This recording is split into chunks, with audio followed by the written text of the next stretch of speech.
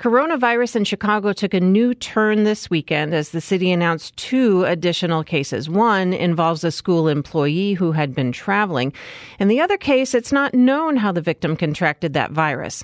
WBEZ's Sarah Karp has been reporting on all of this. She's here to share the latest. Good morning, Sarah. Good morning. All right, so first off, there was an announcement yesterday afternoon about a 7th new case. Can you tell us a little bit about that?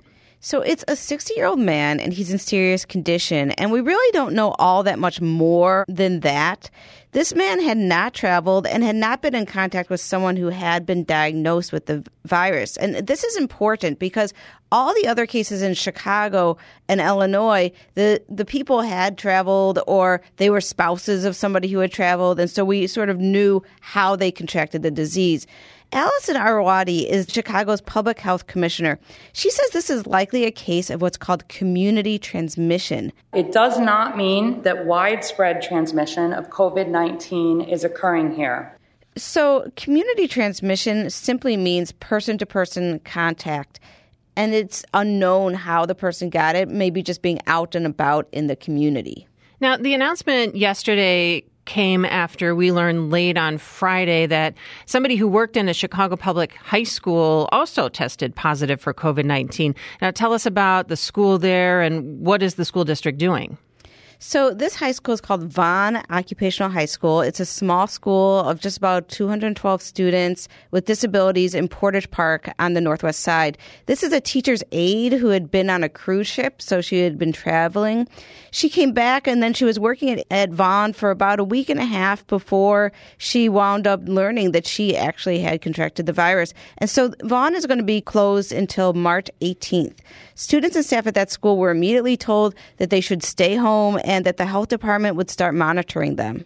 What about the families of those students? So this is kind of confusing because at first it sounded like CPS wanted the families to stay home. But then on Saturday, the school district put out some more information saying that parents and siblings should go to work and go to school. That advice doesn't make a whole lot of sense to some parents. I talked to one mother named Catherine Henchick. Her son is a senior at the school, and this is what she had to say. Let's say if my son does have it and he doesn't show symptoms, stay until the end of the week, I will have been exposed. Now, if I'm out in the community going to my job, or if he had younger siblings that were going to their schools, they could be spreading it.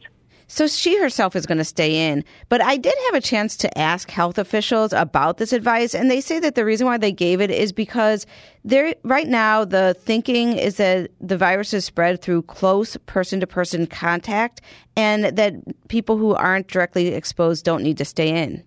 So right now the concern is just for Vaughn High School? No. So the thing is that we found out this weekend that there was a training of people who work with kids with special needs. And this training happened at Vaughn. So these were people from all over the north side, north and west side, and northwest side high schools that came to Vaughn for this training. And so they could have been exposed, and they're also being told that they should stay home until March 18th, or if they get symptoms, they should get tested. But none of those case managers or other people connected to Vaughn have tested positive? That's right, though testing happened yesterday, and I'm sure will continue today. The health department says that they'll be paying close attention if people develop symptoms, and they'll be right there to make sure that they get tested and that the word gets out. And we'll be following this also. WBEZ education reporter Sarah Karp. Thanks, Sarah. Thank you.